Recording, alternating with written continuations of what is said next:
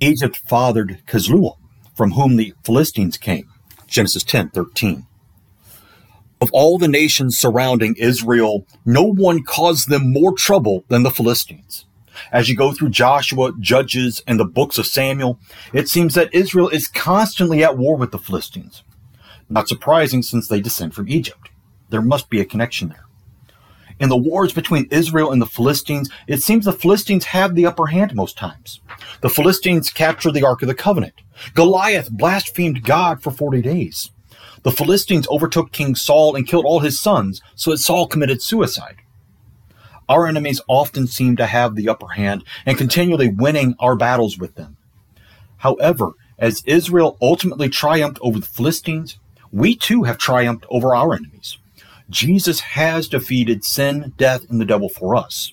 For that, we thank and praise, serve, and obey him. Amen.